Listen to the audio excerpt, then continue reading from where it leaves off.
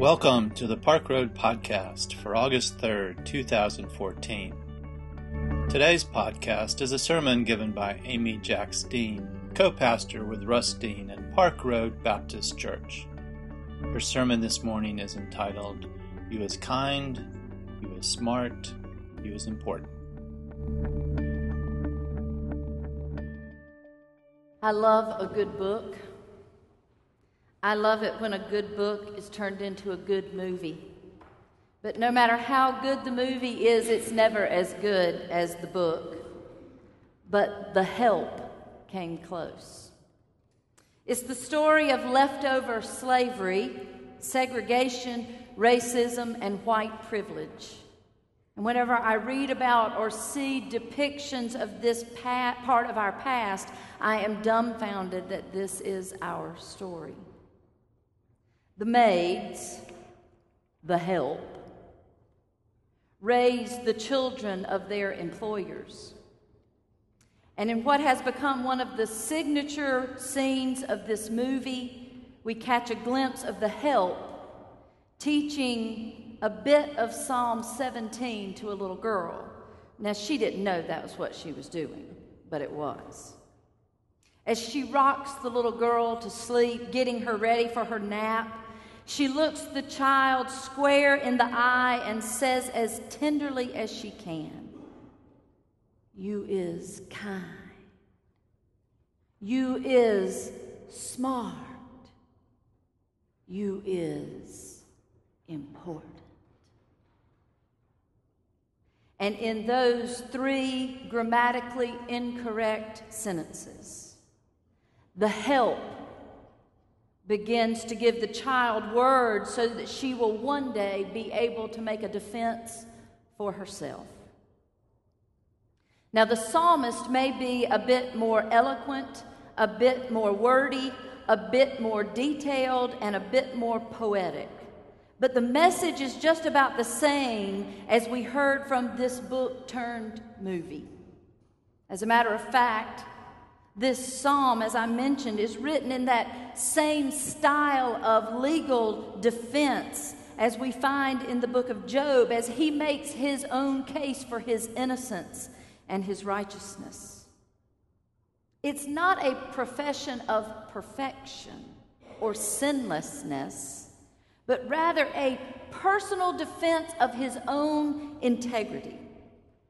Psalm 17 is a prayer for help that contains, near the beginning, a confession of innocence, and it concludes with a striking expression of trust. Here, the psalmist, just like Job, trusts God with the truth.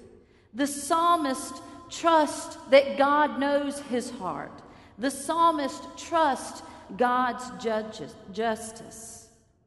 And so he understands that he can be completely honest with God. He can share his very heart with God and knows that God will know the truth of his innocence and the truth of his goodness and the truth of his righteousness. I think we've gotten pretty good at confessing our sin. We've gotten pretty good at our admission of shortcomings, the naming of our brokenness, the acknowledgement of our failures, the declaration of our wrongdoing. We are good at recognizing our transgressions. We can beat ourselves up with the best of them. And if we can't do it for ourselves, we likely know someone that can do it for us. Don't you know those people who always see the negative in another?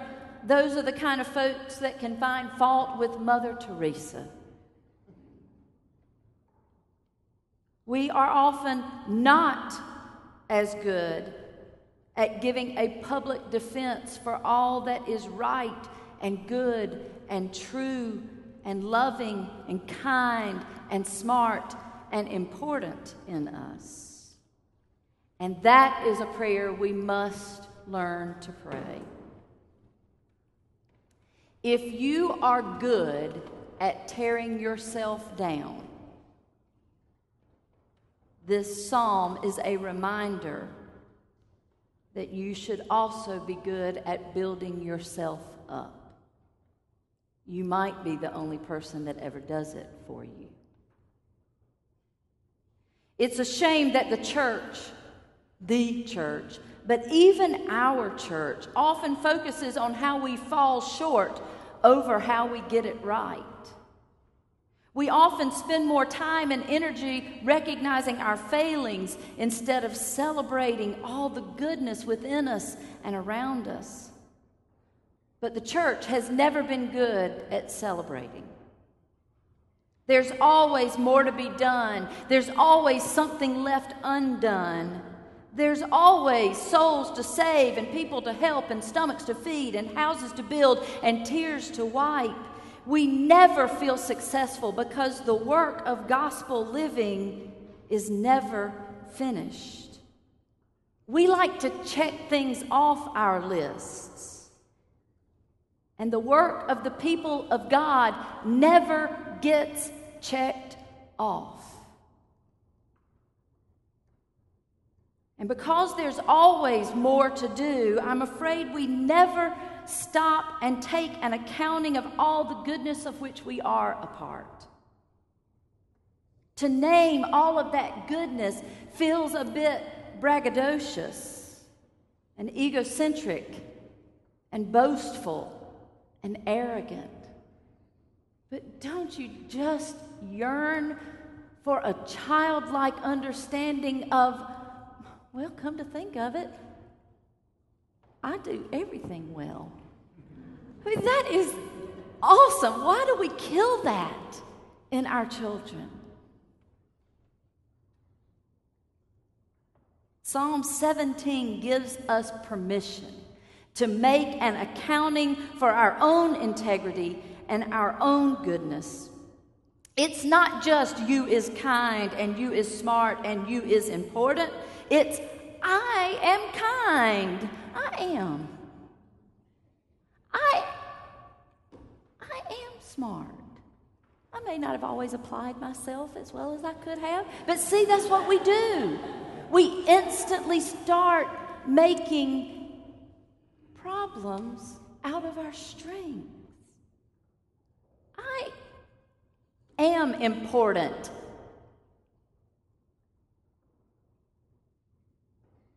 Perhaps I'm still reeling from a week of youth camp, week before last, but I particularly think about young people and how they see themselves.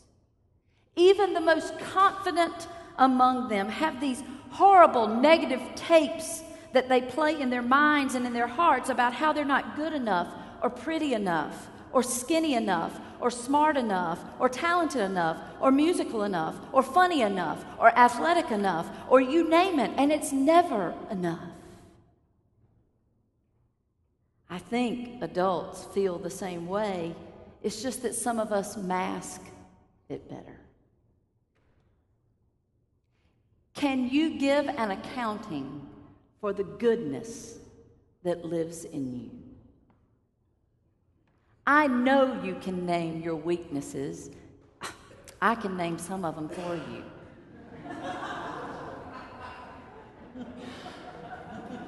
But I can also name your strengths. Can you make a defense for yourself? Can you defend your life? Can you defend your thoughts, your actions, your decisions, your very heart? I can't help but wonder if we started considering all the goodness that lives within us, if we wouldn't start living more out of that acknowledged goodness. What if the tape we played in our mind was a public defense of our integrity? What if the tape we played was a public defense of our kindness, our graciousness? What if we were to give a defense of our self-control, our honor, our morality, our character?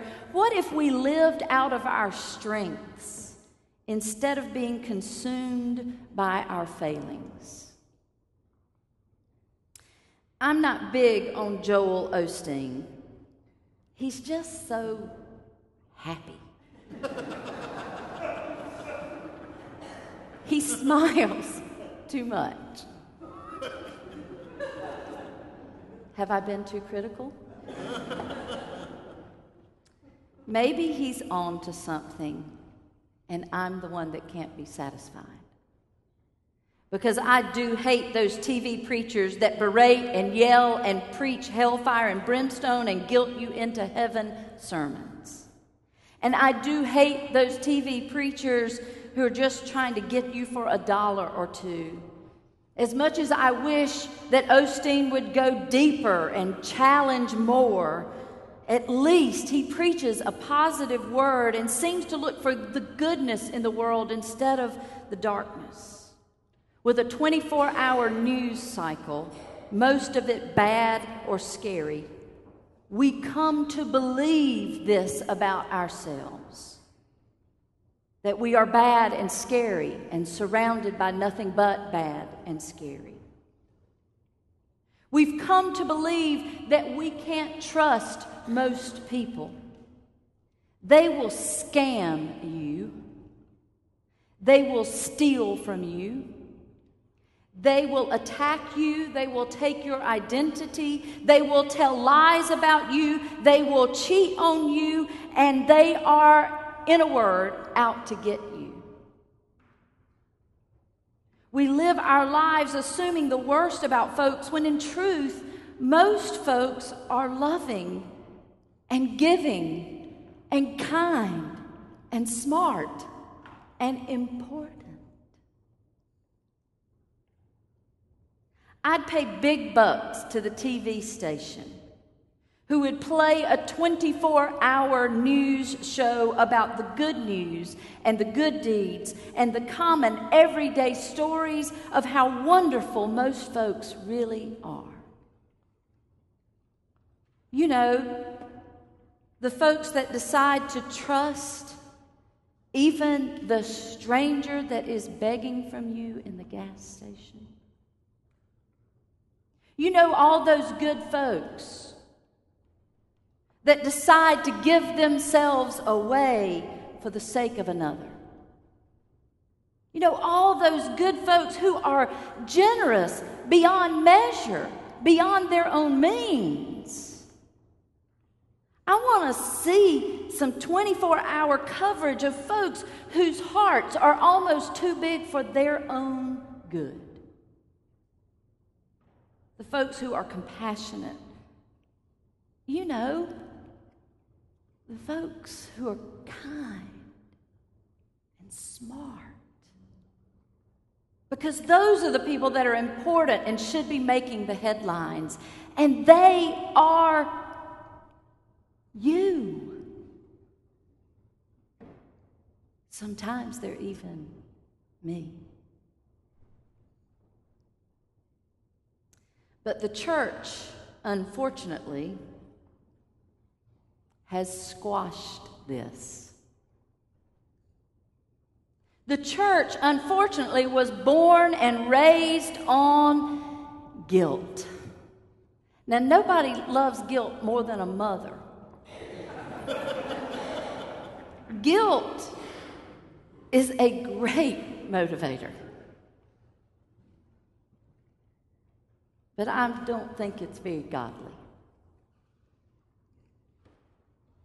You don't have to be a Calvinist to know that the church's beginning was formed out of a guilt-ridden theology that morphed its way through the trials and tribulations of doctrinal teachings that began with this phrase, total depravity, which simply means we are totally sinful creatures.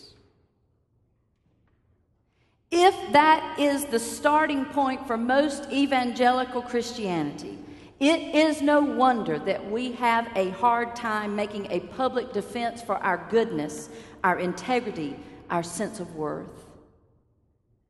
You is kind. You is smart. You is important. We are so captivated by guilt. It is built into our Southern Christian dogma. We cannot escape it unless we learn to pray with the psalmist, a public defense of our own goodness. We don't need to be apologetic that we have a kind and compassionate spirit. We don't need to be ashamed of our generosity. We don't need to hide our goodness. The culminating act of creation was humanity. And God didn't just call us good like every other piece of creation. God called us very good. Why can't we see it for ourselves and in one another? Every single week, we call on you to take an inventory of your lives and confess all the ways that you have fallen short, all the ways that you have failed, all the ways that you have sinned. Perhaps the psalm this week is a reminder that we need to be taking a moment of silence each week to inventory our own righteousness. God, you know I have tried to do what is right and good and just and true. I recycled. I washed the clothes only in cold water, except for the towels who do need to be washed in hot. I handed a granola bar out the window of my car to the guy that was asking for help. I made a phone call. I sent a card. Now, you know what you're doing this whole time. You're thinking of all the people you didn't call that you should have, and all the cards that you didn't write that you meant to. But just for a moment, can you celebrate the call and the card? I signed my name to a lawsuit in order to speak out for those who should be treated as loving, caring people who deserve all the goodness of life and love and happiness. I've given my whole self to my children, seeing that my job as mother is important to the whole world. I've listened to young people share their fears, and I cried with them, and I hugged them, and I assured them that they were going to be okay even on the days when they don't think they're going to be okay. I've sat bedside as folks took their last breath, and I cried with their family. I really care that other people are happy. It's a high value for me that you're happy. I speak words of blessing in holy moments. Believe me, I could go on and on and on with all the ways I have not lived up to who I was created to be. This inventory of goodness, this public defense for my own integrity is hard, but it is a needed prayer from each one of us in a world full of scary things and people that often do bad things. In the movie, in one of the more tender moments, just as the help is preparing to leave the child for good, she repeats her Psalm 17 mantra to the child. And by this point in the child's life, she's heard it enough that she has it memorized, and she repeats it slowly along with the help. Just as the maid starts to gather her up in her lap, she looks at the child and she says, "You is," and the child says, "You is kind." And the maid says, "You is," and the child says, "You is smart." And the maid says, "You is," and they say together, "important."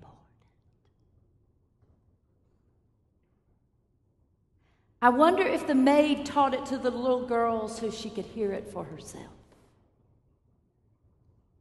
All of her life she had been put down, belittled, denigrated, spat upon, alienated, hated, degraded, and humiliated. If she didn't give a defense for herself, who would? She taught the child to say it. Maybe so that she could claim for herself that she was kind, she was smart, she was important. And so am I. And so are you. May it be so. Amen. Thanks for listening today. We invite you to learn more about Park Road at parkroadbaptist.org. Park Road is a progressive faith community located in Charlotte, North Carolina, encouraging independent thought, community service, social justice, and interfaith understanding. Grace and peace to you.